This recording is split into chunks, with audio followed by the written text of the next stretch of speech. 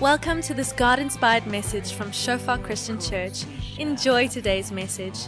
May you experience the presence of our Father, and may you grow deeper in your relationship with Him.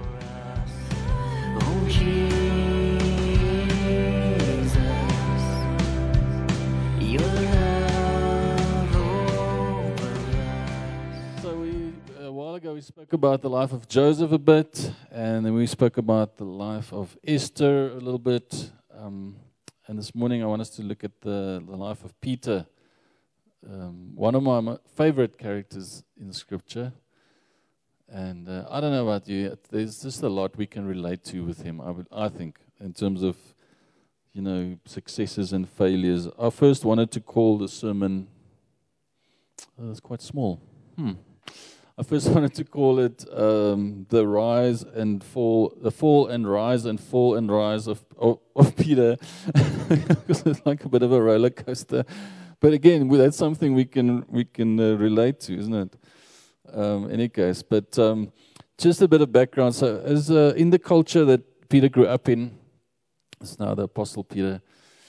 He would have, like many or most boys, he would have learned the scriptures from a young age. He would have been taught the Torah, some of the prophets, and they would be studying the Word, studying the scriptures that were available to them. And then, if he had shown enough promise as a student of the scriptures, then this comes this time where, and this is the most honorable, would have been the most honorable profession, is to be trained up under a rabbi, to be then kind of raised up over the years to become a religious leader. That would have been like the ideal thing, not only for him as a career, but also for the honor of his family, etc. So then there would have been this process where he would have been tested by a rabbi, and then he would have, been either accepted to, learn under a specific rabbi, and in his case, not accepted. And then in that case, he would be released to go and to make his living somewhere else, And then in his case, he became a fisherman.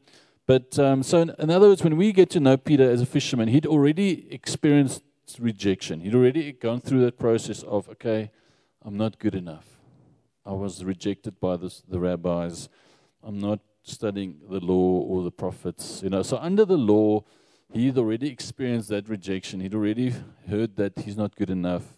He'd already got that whole vibe that he's not spiritual. He's not a spiritual guy, And how often do we find ourselves in that same thing? I'm not spiritual enough, or I know I'm a believer, but I'm not really like a special kind of believer. I don't know. I don't see the miracles happening. I don't feel like a very spiritual person. And I was thinking, when I read it, I think he's probably found himself in a similar kind of place. He's a fisherman. He does his thing. He's been rejected by the rabbis. He's not good enough. He's not the spiritual person. He's made peace with that. Okay? And then I just want to read from Luke chapter 5, 1 to 11. I don't know, hopefully it's very small. Anyway, apologies. One occasion, while the crowd was pressing in on him to hear the word of God, he was standing by the lake of Gennesaret. He saw two boats by the lake, but the fishermen had gone out of them and were washing their nets. Getting into one of the boats, which was Simon's, he asked them, this is Jesus, he asked them to put out a little from the land. He sat down and taught the people from the boat. And when he had finished speaking, he said to Simon, put out into the deep and let down your nets for a catch. And Simon answered, Master, we toiled all night and we took nothing, but at your word I will let down the nets. And when they had done this, they enclosed a large number of fish, and their nets were breaking. They signaled to their partners in the boat to come and help them, to the other boat. And they came and filled both the boats so that they began to sink. But when Simon Peter saw it, he fell down at Jesus' knees, saying, Depart from me, for I am a sinful man, O Lord. For he and all who were with him were astonished at the catch of fish they had taken. And so also were James and John, sons of Zebedee, who were partners with Simon. And Jesus said to Simon, Do not be afraid. From now on, you will be catching men. And when they had brought their boats to land, they left everything and followed him. So we see this very powerful encounter that Peter has with Jesus. In the thing that he thought he knew, even after his rejection, even after hearing that he's not a spiritual person, that he's not accepted, he's been rejected. Now, he comes face to face with Jesus, and his response is quite accurate. He acknowledges that he's sinful. He acknowledges that Jesus is just not some guy, some rabbi. He falls to his feet. He worships him, and he says, Lord, actually, I shouldn't be near you because I'm not a great person. I'm not spiritual. I'm sinful. And that is accurate. And how often don't we feel that same thing? We're going through something, or wrestling through something, or the enemy's throwing our past at us, and we think, I don't really feel like I can go to God because I'm not a really good person. I'm not very spiritual. I'm sinful. We're just aware of our fallenness. And Jesus says to him, do not be afraid. And then he says to him, and this is amazing, he's the same guy that was rejected by the religious establishment under the law, he's now called by not any rabbi, the rabbi. He's now called by the Messiah. He says, follow me. You see this massive shift that happens right now, and must have been a kind of a huge moment for Peter, because this is now the one that has been rejected, the one that has been found not good enough, the one that wasn't qualified, is now, Jesus said to him, no, you follow me. I will make you fishers of men. I will make you. In other words, you don't have to be Superman right now. I'm going to do something in your life. I'm going to change things around. I'm going to do something in your life. If you follow me, stuff is going to change. Amen? How often do we similarly need to remember the fact that Jesus had called us, not when we were all together. Amen? Not when we had everything figured out. Not when we were, had all our ducks in a row, when we thought, yes, I've got everything sorted out. Jesus calls us, and he dies for us when we are absolute at our worst. Amen? Okay, we'll speak more about that a bit later. Okay, so, and then we see the life of Peter going on. He follows Jesus, and we get to know him a bit through the Gospels. I love it. We see him like always passionate. He wants to see stuff happen. He's at the forefront. He wants to lead. He wants to see things happen. He's kind of a passionate guy. And then there's this amazing moment where he has this very powerful revelation from the Father about Jesus. So Mark chapter 16 from 13. Now when Jesus came into the district of Caesarea Philippi, he asked his disciples, who do people say the Son of Man is? And they said, some say John the Baptist, some say Elijah, others Jeremiah. People say this and that, and this is the word on the street, and that was in the social media, and that was on the newspaper. This other guy made this movie, random stuff going around. What's the opinion out there? Others Jeremiah, one of the prophets, and he said to them, and he brings it home. Okay, he says, but who do you say that I am? That's the key, isn't it?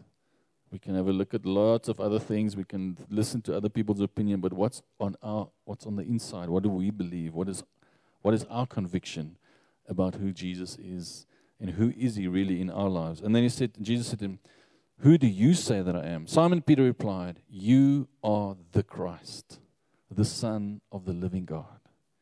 And Jesus answered him, blessed are you, Simon Bar-Jonah, for flesh and blood has not revealed this to you, but my Father who is in heaven. He's telling him, listen, you've just heard from God. This is a revelation that is straight from the Father. And I tell you, you are Peter, and on this rock I will build my church, on this revelation. On this rock I will build my church, and the gates of hell shall not prevail against it. I will give you the keys of the kingdom of heaven, and whatever you bind on earth shall be bound in heaven, and whatever you loose on earth shall be loosed in heaven.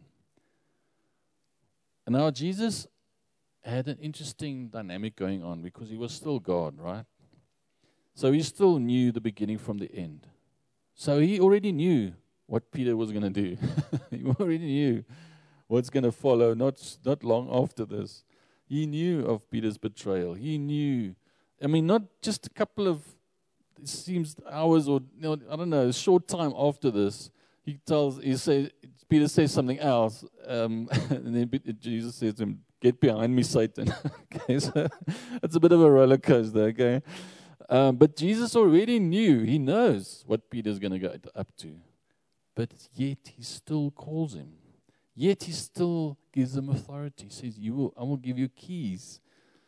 I will give you the keys of the kingdom of heaven. What you bind on earth shall be bound in heaven. What you loose on earth shall be loosed in heaven. Very powerful authority that he delegates, knowing that Peter is going to mess up, knowing that he's not going to be. Peter is feeling quite confident. You can hear that. He's like, no, I've got this. Jesus knows what's coming. He knows even stuff that we're going to mess up, right? Even before we know. And he still calls us.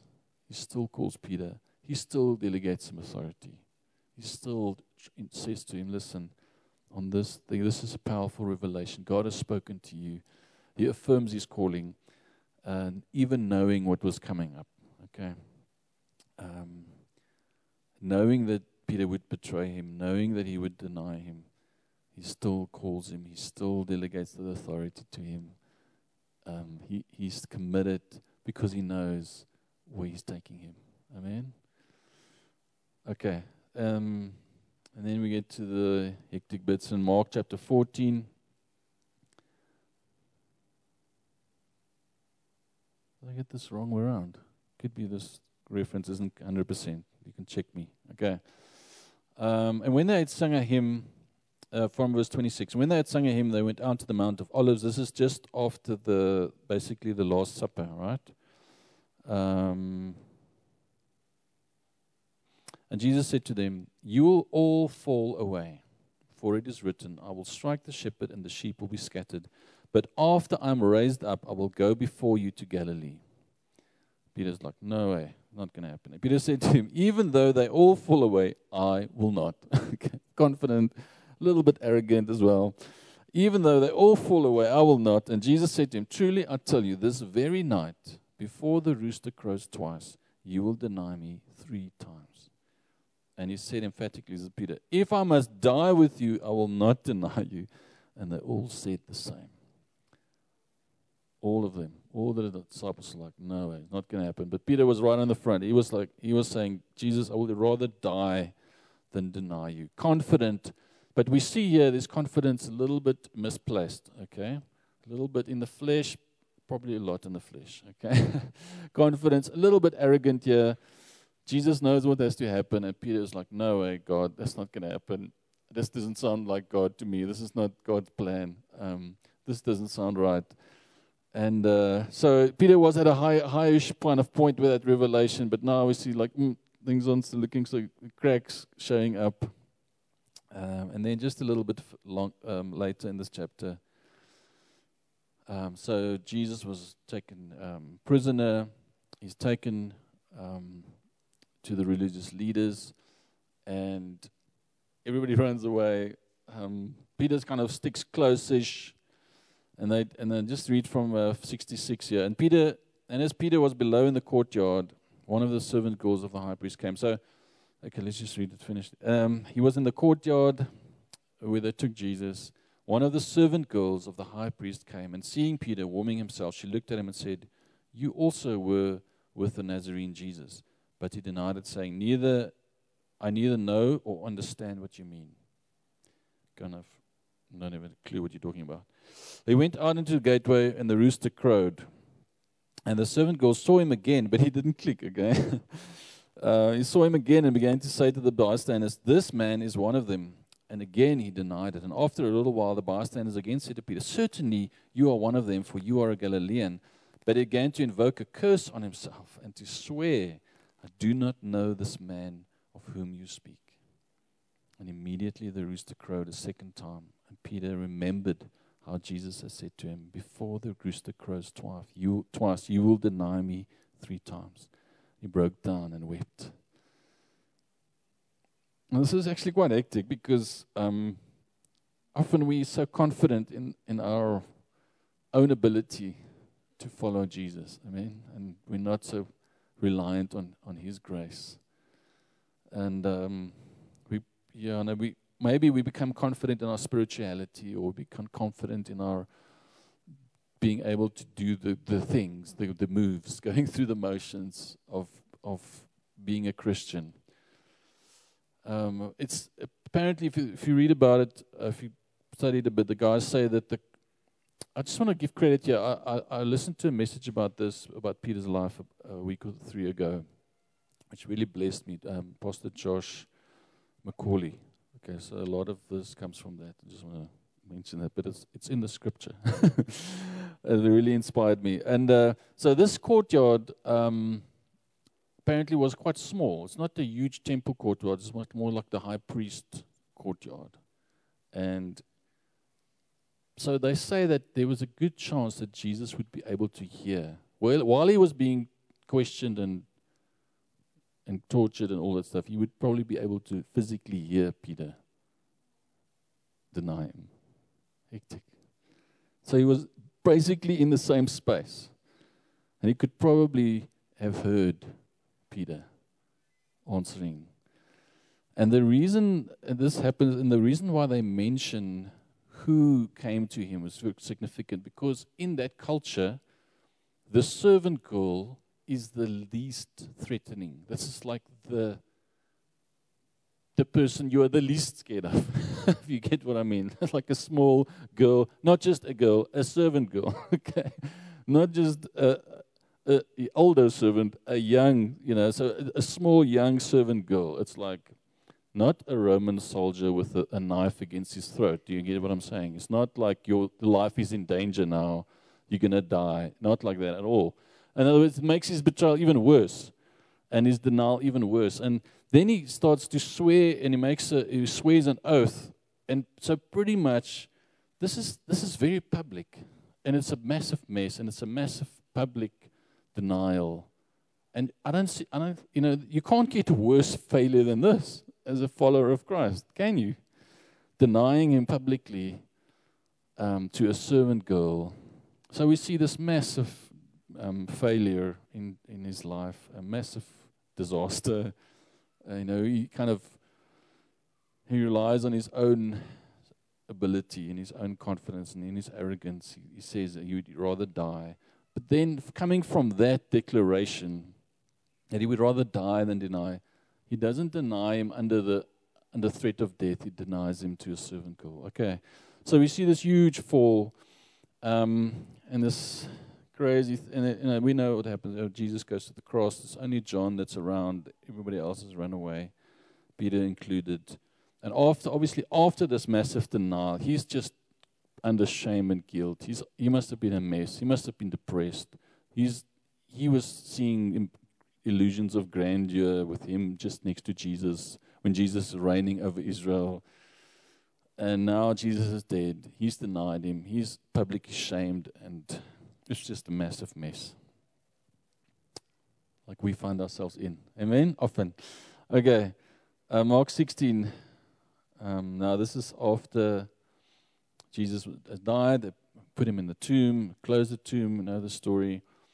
3 days have passed. On the third day, on the morning, when the Sabbath was past, verse 1, Mary Magdalene, Mary the mother of James, and Salome brought spices so that they might go and anoint him.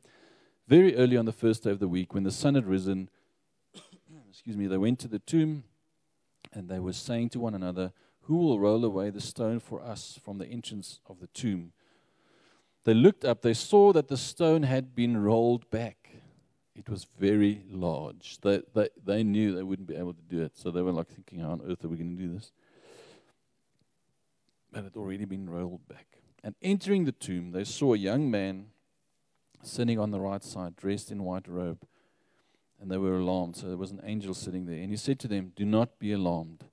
You seek Jesus of Nazareth, who was crucified. He has risen. He's not here. See the place where they laid him. But go tell his disciples and Peter that he's going before you to Galilee. There you will see him, just as he told you." The thing is, Peter's betrayal was so hectic, his denial was worse than betrayal, that he did not see himself as a disciple anymore. Can you see that? How can he see himself as a follower of Jesus if he has done this? How can he? So he didn't count himself among the disciples. And probably the disciples also like, you, Peter, you pretty much just, I don't know, there's no coming back from that one, brother. This is the worst. You're going to have to sit to one side a bit, But can you see that Peter does not count himself among the disciples? He's basically backslidden so badly that he's swore that he doesn't know Jesus. Can you see that? He's pretty much thrown into God's face. He's done the worst betrayal, worse than betrayal. He's denied Jesus 3 times. You know the thing about some Eastern cultures, when people want to get divorced, they just have to say it 3 times. Okay, some Islamic laws and stuff like that. But can you see that how he 3 times basically denied Jesus to such a point where he wasn't really counted as a follower of Jesus anymore? And then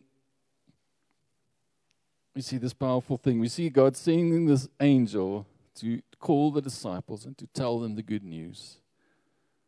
And then, because he knows which space Peter is in, he says, call the disciples and Peter. So when Mary came to the disciples, Peter must have said, okay, well, surely I'm not part of this instruction.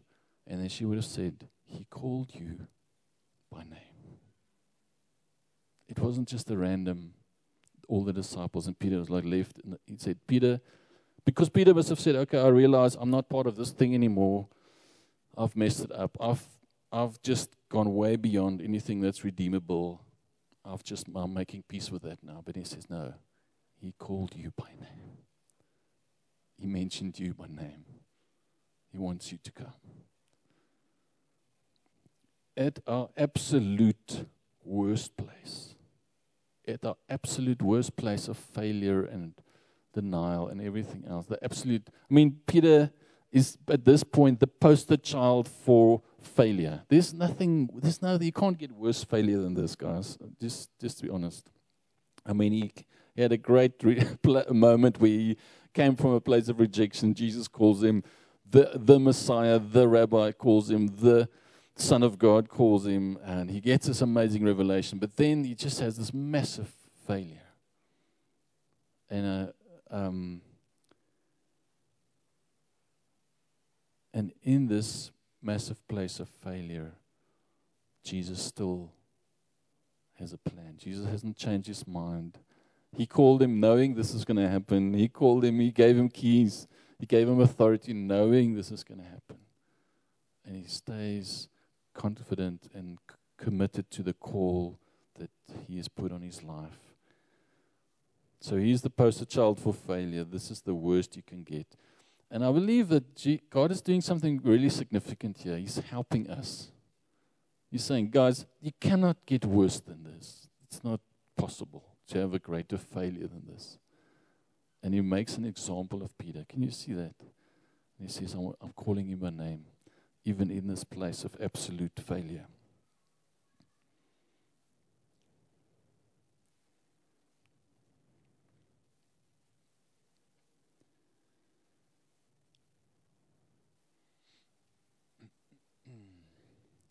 Okay. Let's read from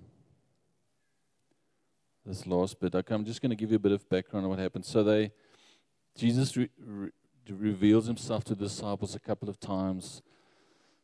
They realize this is real. He is risen from the grave, okay? This is real. He is the Son of God. He has risen. He has overcome sin and death. He's alive. It's happening right now. It's different than we thought. We didn't see it happening like this.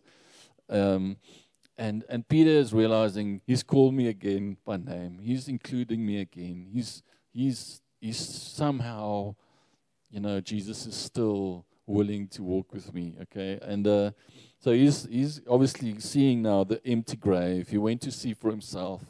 He saw the grave clothes lying there. Jesus folded them up, laid them down there. Interesting to note when when Jesus called Lazarus out of the grave, he had the grave clothes on him still. He still had the effects of death. And they had to unwrap him. But Jesus overcame death, and he didn't have any effects of death on him. He just put the stuff aside there.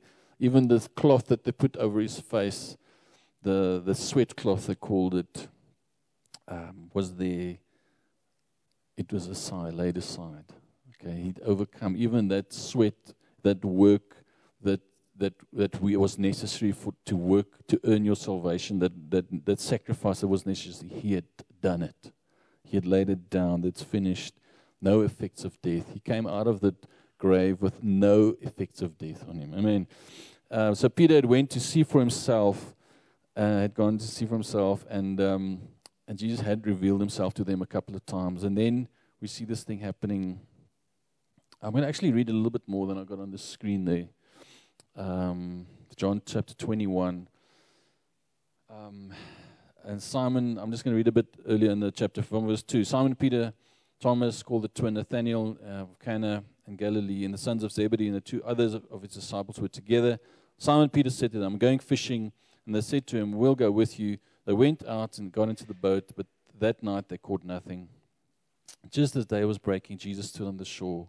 Yet the disciples did not know that it was Jesus. Jesus said to them, children, do you have any fish? How did it go, And they answered, no. And he said to them, cast the net on the other side of the boat, and you will find some.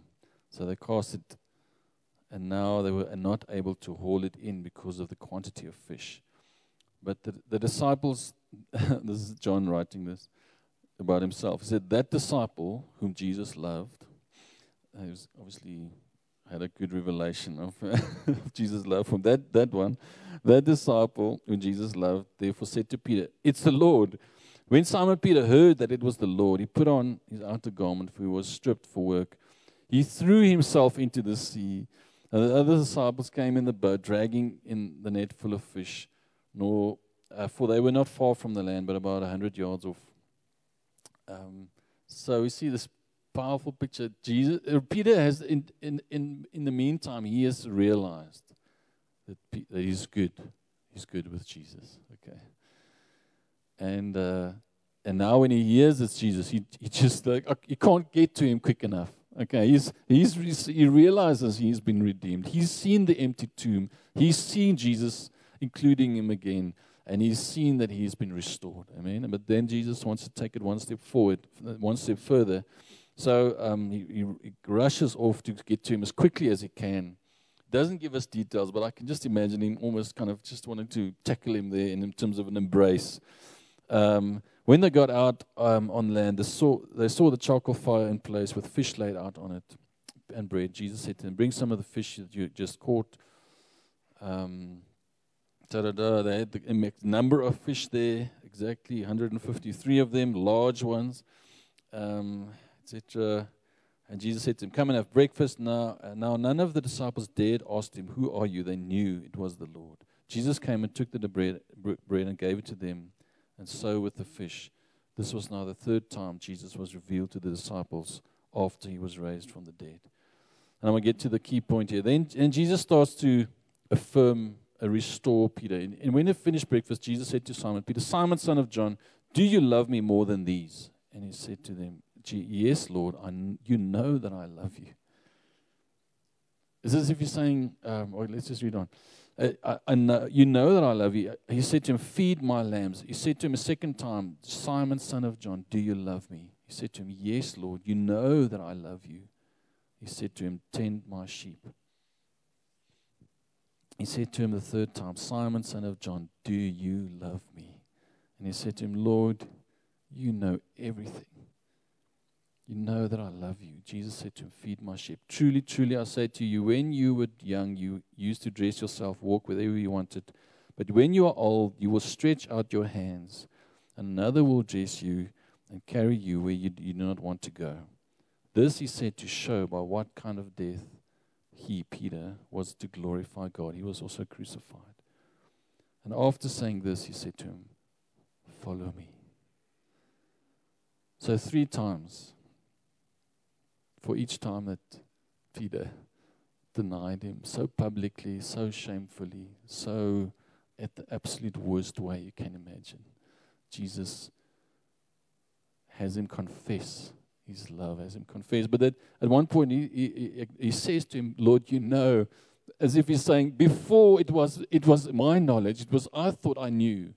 I thought I could do this in my strength. I could rely on my own spirituality, on my own ability. I thought I loved you in a way that was be okay for you. And then but now he's almost saying, Lord, you know that it's only through your grace. It's only by your resurrection power. You know, he's saying, you know it because it's only because of you that it's possible. And then he restores him 3 times. Peter, coming from that absolute worst place of failure, he restores him and he calls him, and again he affirms it, follow me. The calling is still in place. The authority is still in place. Everything has happened. The absolute fall that has happened has not changed the plan that God has for his life. He's seen the tomb. He knows he's been redeemed. He knows that he's been restored. And then I want to end with Acts chapter 22. No, not 22 at all. Acts chapter 2. I want to read the whole thing, but they are waiting in the upper room for the Holy Spirit. The Holy Spirit comes upon the 120 there in the upper room. Powerful impartation of the power of the Holy Spirit. This is the start of the church in the New Testament, right? When the Spirit is poured out, they receive power. They receive a flame on their heads. They start prophesying. They start speaking in tongues. The guys that are there for the festival from all over, they hear these languages and they say, why are these guys able to speak all these languages? Are they filled with new wine? In other words, did they have too much to drink? And then you see this powerful moment. But Peter, standing with the 11, lifted up his voice and addressed them, men of Judea and all who dwell in Jerusalem, let this be known to you and give ear to my words. For these people are not drunk as you suppose, since it's only the 3rd hour of the day. He goes on to quote a big chunk of the Old Testament. Now he quotes some scripture, and then he goes on 22. Men of Israel, hear these words. Jesus of Nazareth, a man attested to you, my God, with mighty works and wonders and signs that God did through him in our midst, as you yourselves know. This Jesus, delivered up according to the definite plan and foreknowledge of God, you crucified. He's like, you guys crucified him, and killed by the hands of lawless men. God raised him up, loosing the pangs of death because it was not possible for him to be held by it. Okay, that's how he starts his sermon. But can you see how the Holy Spirit chooses Peter for the first sermon? And not any random place. A couple of meters away from where he had that exact fall, where he had that massive failure. Probably a couple of those people around could have been around when he denied Jesus. So he's coming now, and the Holy Spirit picks Peter, and Peter is almost being able to say, guys, you guys crucified Jesus, but I count myself among you. I know, because I was there. I denied Jesus myself just over there. Can you see how he's able to, yes, he has authority. Yes, he has been chosen. Yes, now he has boldness. Yes, he's been filled with the power of the Spirit. But he's not only that. I know exactly where you're at because I was there myself. That his own disqualification, his own failure now paves the way for him to be able to minister in a way that he would not have been able to minister before. That disqualification, that absolute failure now puts him in a position where he can relate and he can say, guys, look what has happened. But Jesus rose from the dead. We have all fallen. We've all failed. We've all sinned. We've all crucified him. But he's risen from the grave.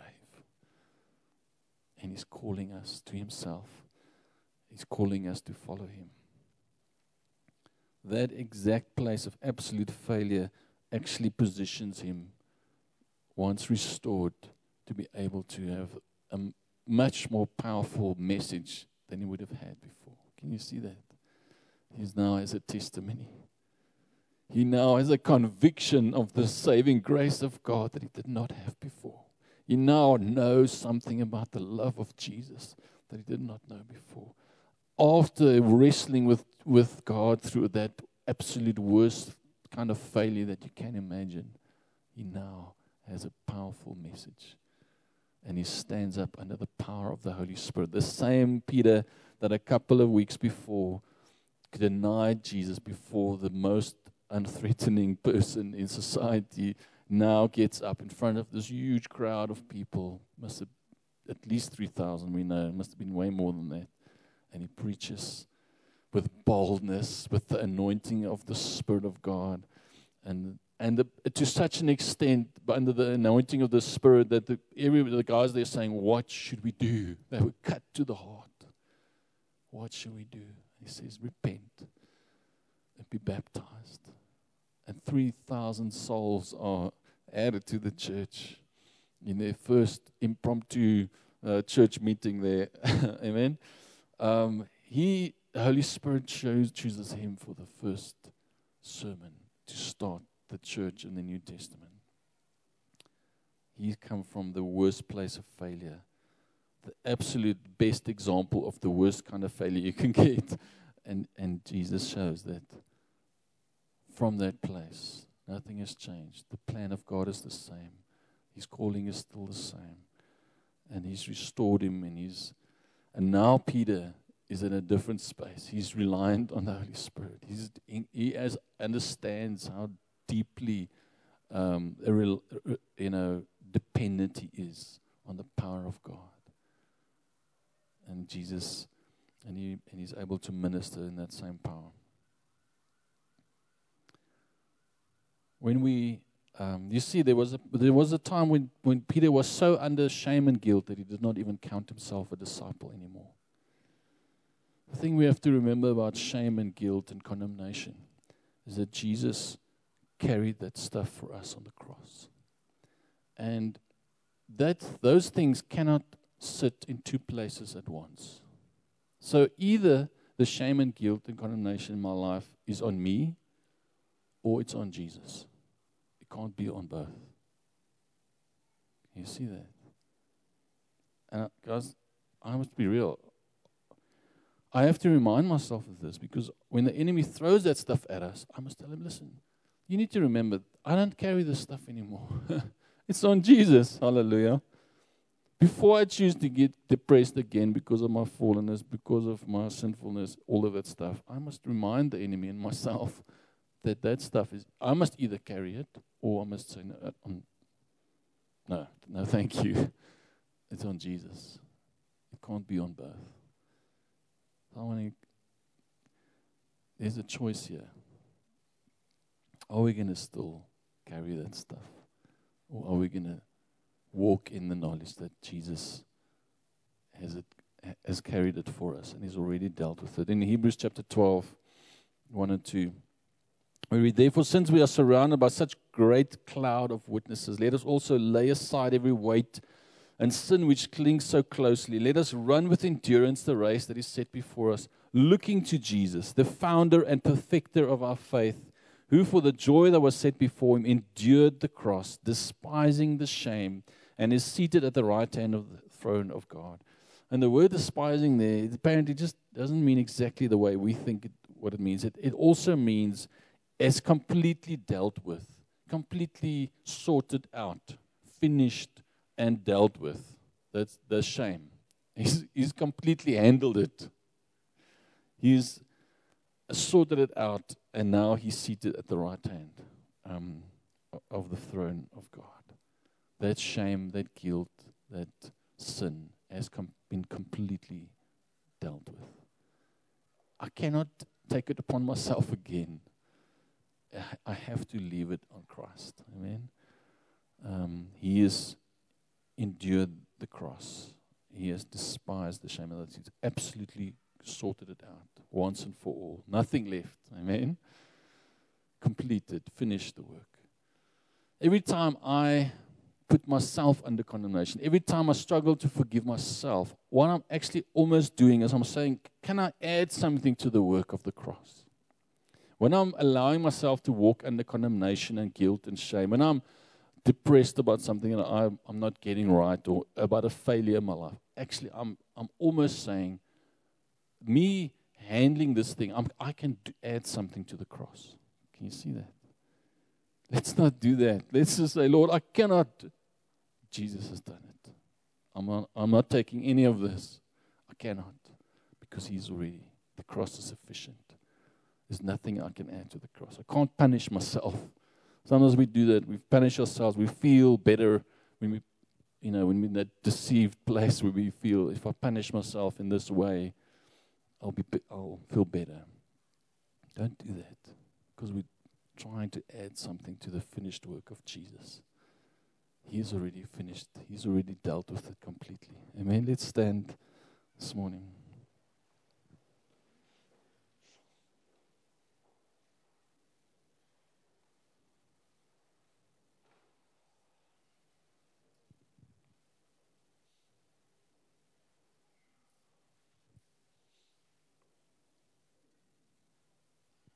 Hallelujah. Thank you, Father. I don't know where you find yourself this morning. I can relate to a lot from Peter's life.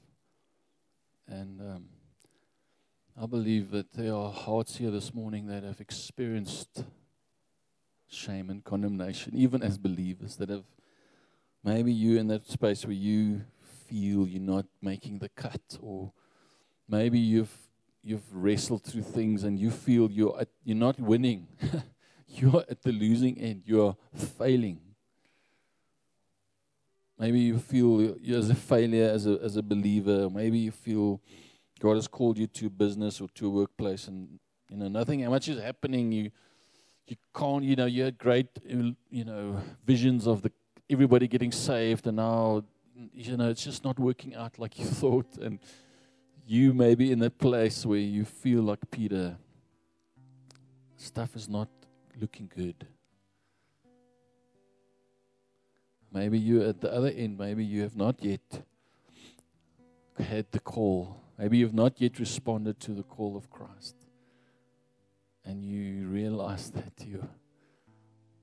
you've experienced rejection from many sides. You've maybe leaning on your own competence or your own experience. Maybe you're leaning on many other things, but you realize that you need to respond to the call of Christ when He says, follow me, I will make you.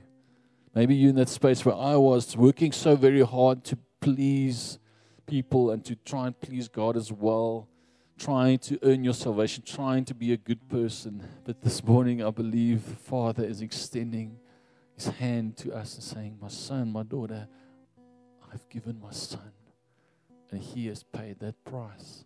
Because you cannot pay it. He has paid it.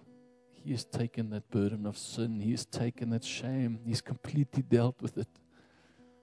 He sorted it out. Once and for all. And even Peter, the worst case of failure in all of history, He has redeemed. And He has called him.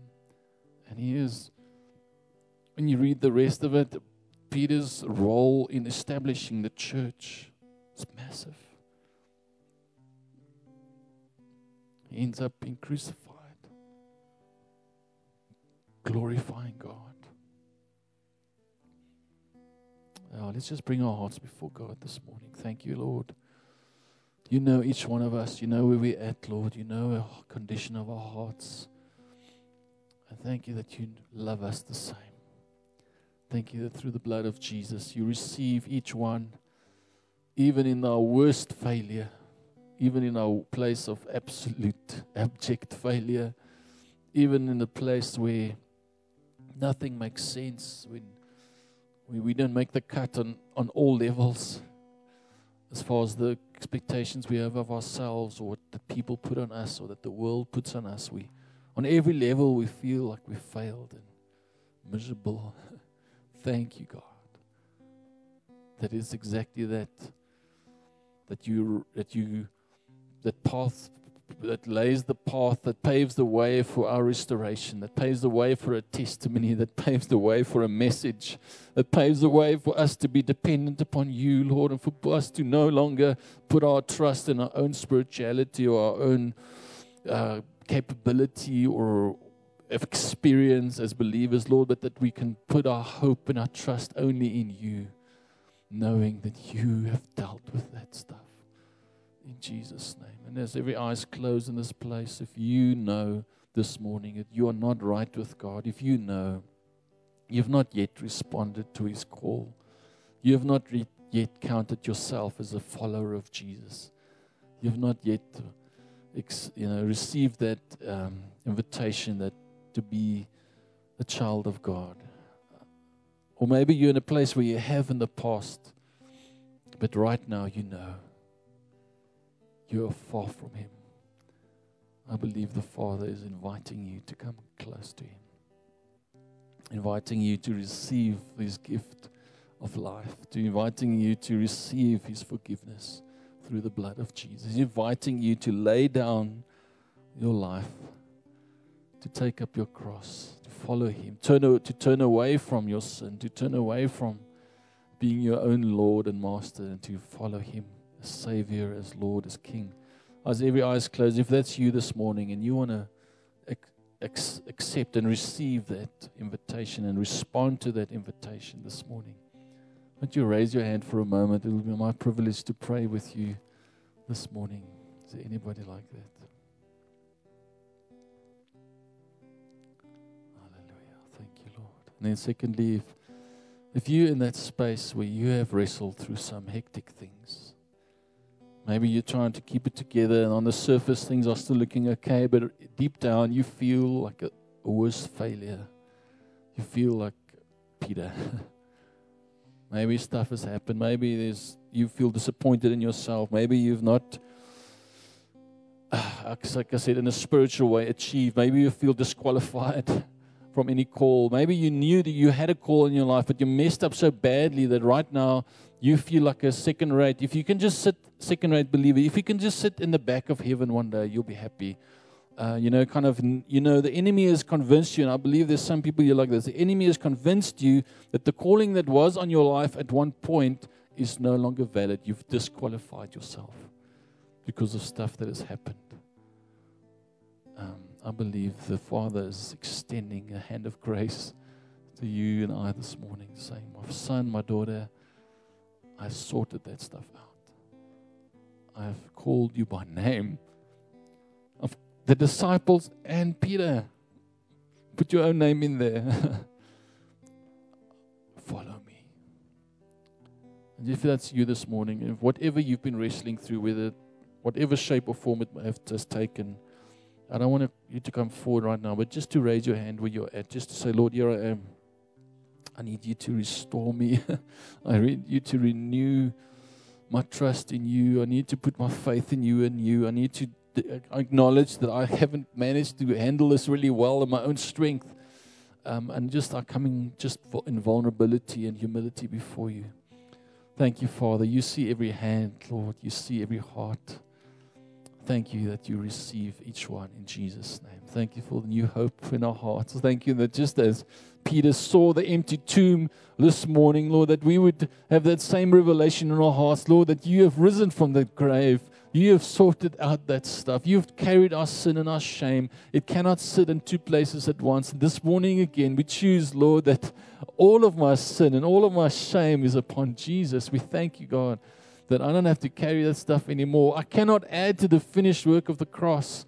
I thank you, Lord, that you have bought me free and your sacrifice is sufficient. And I thank you, Lord, this morning, like you did with Peter, that you stir in our hearts this morning a hope of the calling on each life. I thank you, Lord, that the way that we thought we disqualified ourselves, Lord, yet you say, no way.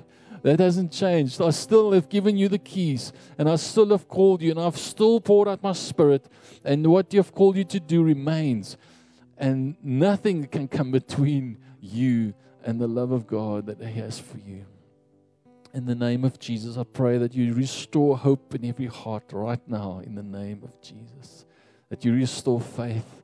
And Lord, we come against every lie of the devil, every condemnation that he wants to put on us, every accusation of the enemy, we expose in the name of Jesus. And I thank you, God, for a revelation and understanding, Lord, that we, not on our own strength, Lord, but because of the blood, because of the resurrection power of Christ, we are able to follow you in a way that pleases you, God. Thank you, Father, that you empower us by your Spirit, that you raise us up from a place of failure, that you restore each one, and you call us to continue to follow. In Jesus' name. Thank you, Lord, that you renew in hearts this morning seeds of destiny, Lord, that those seeds that have been dormant in some hearts will rise, will grow again. Visions and dreams and prophecies and words of what you want us to achieve for your name's sake in our nation, not in our strength, Lord, but what you want us to, great exploits that you're calling us to go and do in our workplace, small and big things, Lord, little things in our neighborhoods and in our daily family lives, but also, Lord, you've called each one here to be a part of your plan of redemption for our city and for our nation. Thank you, Lord, that you have not changed your mind. Thank you, Lord, that your call remains. Thank you, Lord, that even our greatest failure sets us up for the glory of God being made manifest in our lives. Lord, we say yes to all of that again in Jesus' name. Be glorified in our midst, Lord. In our worst failure, be glorified. In my absolute place of the mess that I am, Lord, be glorified in it, God, in Jesus' name. And let your kingdom come, Lord, in Jesus' name. Amen. Amen. Thanks so much for your patience this morning, and thanks for being here.